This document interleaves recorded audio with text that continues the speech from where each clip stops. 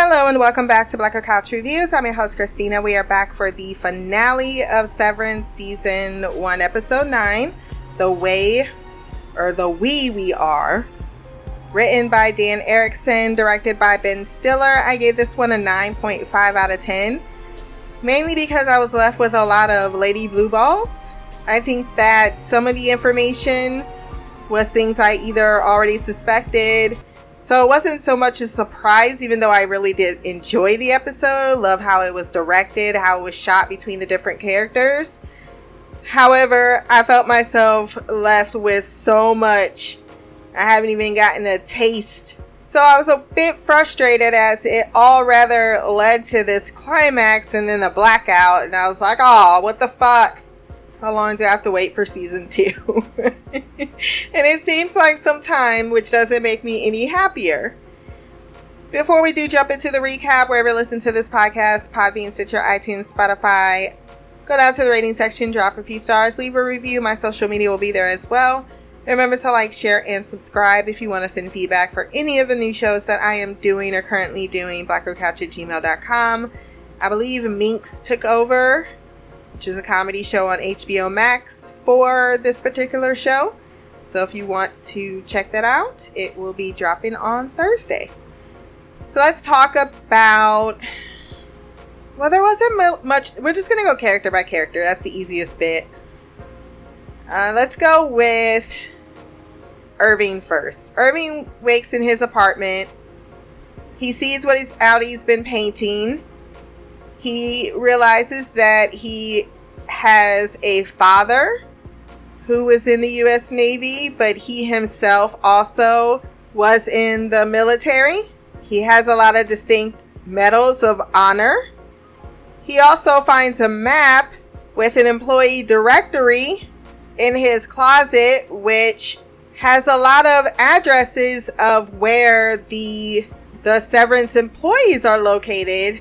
What exactly is Audie Irving doing, planning? It feels as if he is definitely looking into the logistics and morality of Severance himself.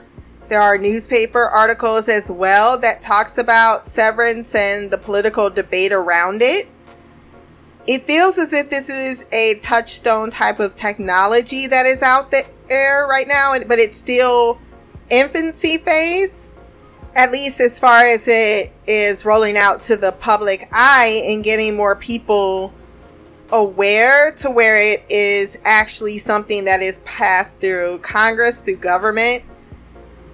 Other than finding Bert's name, we don't get much out of that because that's his primary focus.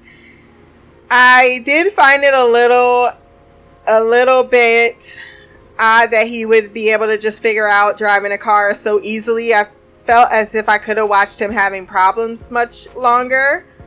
However, I can also see why that might not be too much stimulating TV, and just the 2 seconds of him being like, what the fuck is this? How am I driving this?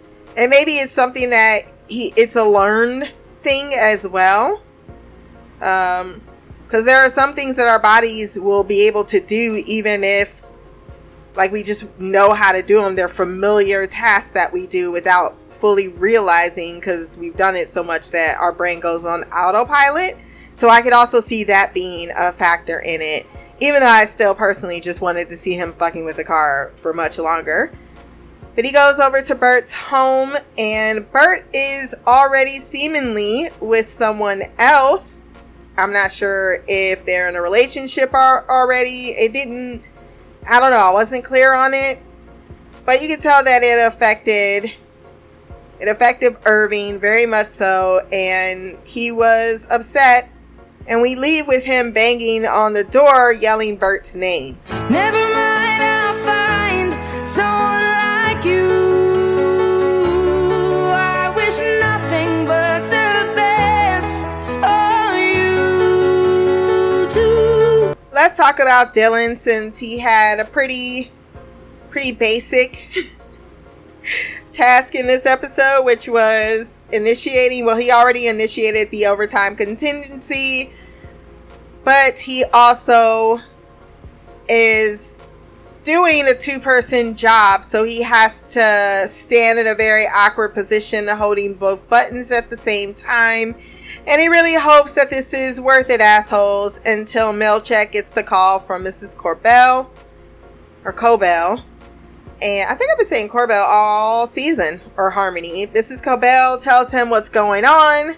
That they've activated. It's Dylan. They've had this plan all along. Which, how they made this plan without you guys knowing is so going to be something the board is going to want to have an answer to, which may lead to further security measures. I get that they needed to do what they needed to do, but man, have we not thought about the consequences of our actions at all. And I felt like the one person that did the most damage was given some type of insight on what those consequences would be, but was like, fuck it, I'm in a war with myself and I need to win. But as far as the Dylan situation, we have Milchek. He tries to bribe him with all types of perks that don't even sound like great perks. Oh, I can get you a coffee cozy. Like, how is that something that is amazing? Dylan's like, fuck you, asshole. I want to remember my firstborn or my only son. And he tells him, you have 2 additional children. I can tell you about them if you open the door, as he uses a knife to cut through the tie that he has tied around the door. He ends up tackling him, and that's how we end the episode. And thus, there is we didn't see the other 2 children in the home, so I think this is going back to what I stated earlier, that Lumen preys on people who have lost other people, it would seem. We know that Irving is doing it for it seems, political reasons. Dylan has lost possibly his 2 children or his wife, because we didn't see her either. He only had his son there. My guess is he's lost both, and that's maybe why he needs to separate himself. We know that Mark has also lost someone.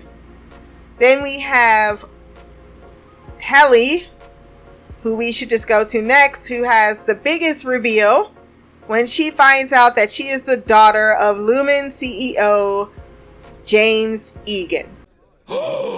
Yeah. My guess is that it was James Egan's voice we heard, because we heard him speak in this episode and the voices are very similar.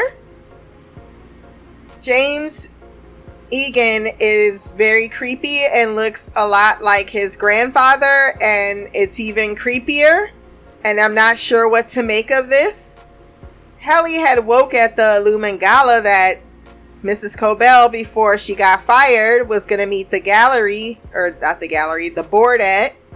We see Natalie there, and we see the senator's wife there. They even meet the senator, who is trying to get it passed through Congress, and they all are a part of this group that are trying to build more support, public support for legalizing the procedure.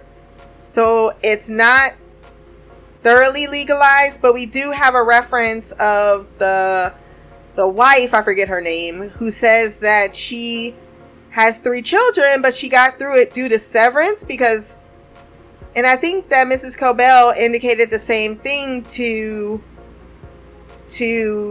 Devin last episode, that you don't remember the birth because they severed you, which is supposed to be a great thing, but it also takes you away from a very crucial experience. I know part of me probably in my brain is going, well, because those contractions ain't no joke. Not no joke at all. And I could see I could see childbirth being, to some people, it is a traumatic experience that's going on with your body. Shit's tearing, ripping, you're bleeding, you're going through an immense amount of pain while psychologically going through shit too. I mean, it could definitely be a thing. So it's easy for me to be blasé about the fact that people might be attracted to that idea. Hell, they did it with actually Queen Victoria did it with her childbirths. She used to take not ether, but something, but she pretty much was not doing the work. She was fucked up and out. It's dangerous to not be awake during those procedures, but I guess because she's severed, she uses her severed person to give birth, which is just, it's an ethical fucked up thing is what's going on here, particularly when you realize that these people truly are different people. Not only different, but less than and under someone else's control. And Halle gets the full brunt of this. Not only has she provided photos, all those photos that Milchick was taking of her in the office, she's utilized that to promote, she's using her other person to promote her own idea that this is okay. Then she goes in the bathroom and her father is brought in and he tells her that he's proud of her and that the first time he brought the little tool home, your grandfather would be proud and you thought you wanted one and now you can give it to everyone and everyone could be our children, Kier's children. And then he says, like, the thought of what that thing did to you or what she almost tried to do to you, further isolating that this person doesn't even see you as a person once again. And that really gets her, because she's making a scheduled speech, gets it in her head that she's about to roar the oppression that is. I don't know why you think these words are getting out in the press, ma'am. I don't know how they gonna turn this around, but they definitely gonna turn this the fuck around. But she ends up being accosted by Cobell, who races all the way to the gala to try to stop her from saying what she's gonna say, saying, look, they are gonna be tortured. Your friends are gonna be tortured. You're gonna get away because your innie has that capacity to do so or otherwise, but it's like you have a way out of this. They do not. Even though there's supposedly retirement, even though Mark says that he's supposedly gonna quit, I don't think they get rid of your conscience. Do they? I don't know. I have no idea. But she tells him, look, your friends are gonna get tortured. And she's like, let go of me. She goes on the stage. She says, my name is Halle S. and I am her innie. And we are being tortured down there, tormented. We're under not great conditions. We are being psychologically tortured. This shit is fucked up. Y'all should not be supporting this shit. And Natalie starts to look very concerned before, unfortunately, we're given no more. Was she? No, I don't think she got. Yeah, I think she was taken off the stage by a Lumen executive. Don't remember which one though. But her father being there, I think that's going to be a big, especially after what he's just said about, I can't believe what she tried to do to you, and now you're here in front of him. I don't think that's where you want to be, babe. Like, once again, I really think that they need these people for but for something but they're not fully thinking about how these people have a certain level of control that makes them gods in this situation. But I also get why they feel the need to, like, this is the only way we can fight back.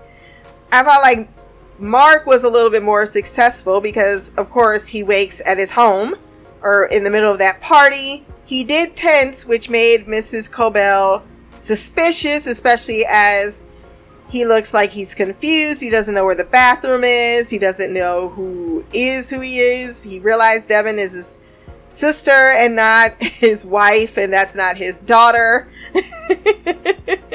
He realizes that Rickon is his brother-in-law and is so happy during that reading. Like, your book changed my life. He's so into it. He's like, you're an inspiration to me. And everyone makes fun of his voice. What's up with that black dude that pushed him out of the way? Was like, I found your baby. What kind of guy. What is wrong with him? People are so weird. Why would you do that? Do you need the credit that bad? That's really sad if you need the credit that bad. Because he finally gets a moment alone with Devin, and he finally tells her, look, I'm not Mark, but I do want to know why he did that to me. And she says, well, he lost his wife, Gemma. He tried to go back to teaching. He's like, I'm a teacher. Yes. But unfortunately, you couldn't deal. You were a mess, so you thought severance would help. And thus far, it seems it has been helping. You even hear Rickon saying, you know, I've been giving you a really hard time about the severance. We all used to be really close. So I'm sorry about that. He says he has a photo of all of them together. It's all leading to the Miss Casey of it all, which I already knew. We already suspected. But Mark finally knows. But all he can say is she's alive before he is switched back to his Audi. But he also realizes that his boss, Miss Selvig, he knows her as Miss Cobell. When he gives the description, she freaks out because she gave the woman her baby and she left. But she did leave the baby in her car seat in a different room that no one else thought to look into. I know this party and everyone in it is like, what the fuck is going on? Because they just popped off and I have no idea what is the context of what is happening. But yeah, I'm glad that Mark got some information. He wants Devin to report Luma's misdeeds to the press. And I think that they're going to try to make an attempt, but I also think that they can possibly retaliate. So I'm scared. I truly am, of what she could possibly be in danger with now that her baby was all like, I don't know where this can lead. And that was the blue balls that I was hungover with. But really good episode. I really enjoyed the season. I was so surprised how good it is. Probably one of the best shows I've seen this year thus far. New shows anyway. So I highly, highly, highly recommend you watch this. And I am going to be on pins and needles waiting for that notification that it is going to be back on my screens once again. So if you have any lingering thoughts, leave those below. My social media, Lord, I can't talk right now, will be there as well. Remember to like, share, and subscribe. Until the next time, peace, hair grease, and black girl magic.